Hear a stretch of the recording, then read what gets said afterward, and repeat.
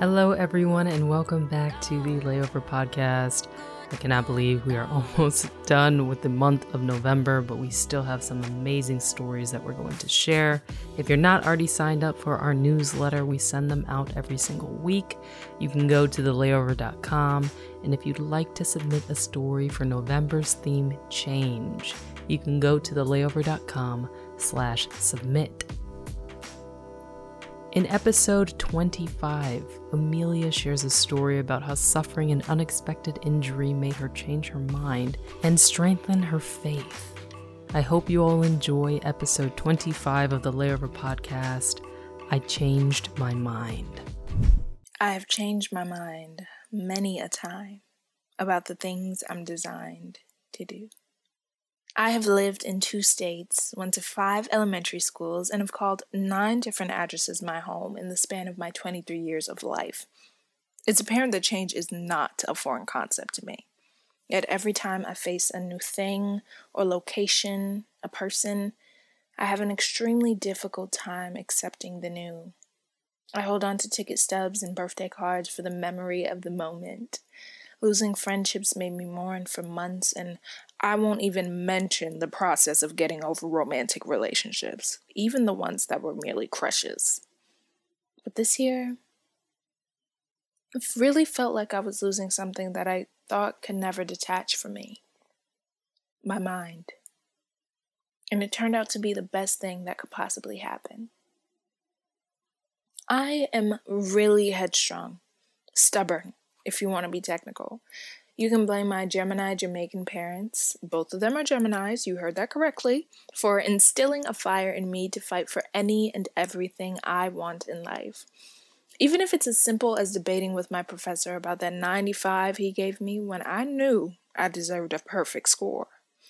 I am the first in my immediate family to graduate college, and as a first-generation American-born citizen, I am expected to do nothing but the best. Yet 1.5 years after graduating from my alma mater, I find myself not in my desired field, still living with my mom, and currently on sick leave from the job I just started because I fractured my foot off the clock. Disappointed is the nicest way I could describe how I feel. While sitting at home with my left foot having a bulge the size of a golf ball and the cloud of not being where I wanted to be in life over my head, I broke down. I began to ask God, why? What did I do? I know this dream you instilled in me is my purpose. I know what I'm supposed to do, but I have no idea how to get there. I'm trying everything I can, and now I literally cannot move. What did I do to deserve this? What did I do wrong? I truly felt like God was punishing me for something I didn't even know I did. I completely lost my mind. Combined with the physical pain, my mental anguish had me locked into a state of despair for almost a week straight. I cried from sunup till sundown. My world felt like it had changed for the worst, and I could do nothing to change it. My constant fight to remain positive finally crumbled. But that's exactly where God wanted me to be. Still. Unfortunately, immobile was the only way he could accomplish that. I was so busy proving that I was capable, that I was skilled, that I was worthy to be valued, worthy to be loved, worthy by my so-called accomplishments, by freely giving my kindness and time and effort and love. Overcompensating with optimism, so much so that I was depleting myself, crowding my mind with things that I should be doing, things that I should have, and worrying about things that have yet to come. Everything piled and piled and piled and piled and piled until I lost it. I lost my mind. But after crying for all those days, I had no choice but to sit in the calm after the storm and deal with the things that I presently had in front of me. I was too loud to hear anything God was trying to tell me before, leading myself with anxiety, not wisdom. He needed me alone. He needed me still, quiet. new thoughts began to fill my mind, new ways of being. Instead of trying to prove my value, I realized who made me valuable. And with God, I am content. I am secure in who I am, who I'm called to be. I've been talking in a whisper for most of my life so as to not interfere with the people I value most, to not interfere with the people who I want to value me.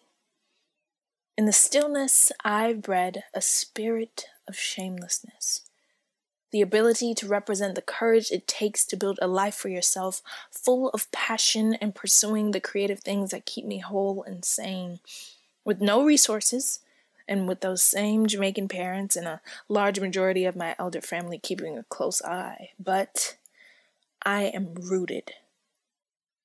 John 15:4 says, "A branch cannot produce fruit if it is severed from the vine, and you cannot be fruitful unless you remain in me." So I remain in him. I am planting my seeds in faith and hard work. I severed myself from the ideals that were harmful to what God intended for me, and I'm moving forward, leaving behind the mind I lost. Now, my foot is currently still broken, so I definitely don't know what's on the other side of this, but my spirit feels lighter. I have a new hope and light illuminating on the inside of me, rooted in reality, rooted in my faith, rooted in knowing that my work is not done in vain. I know the pain, physically and figurative, adds to my testimony. I am grateful that I not only lost my mind, but that it's forever changed for the better. Thank you all so much for listening to episode 25 of the Layover Podcast. To find more from Amelia, you can find her on Instagram at Disparate Amelia. That's DISPARATEAMELIA. And she also has a motivational Instagram that you can follow at Mastering Me Disparately. So that's Mastering MEDISPARATELY.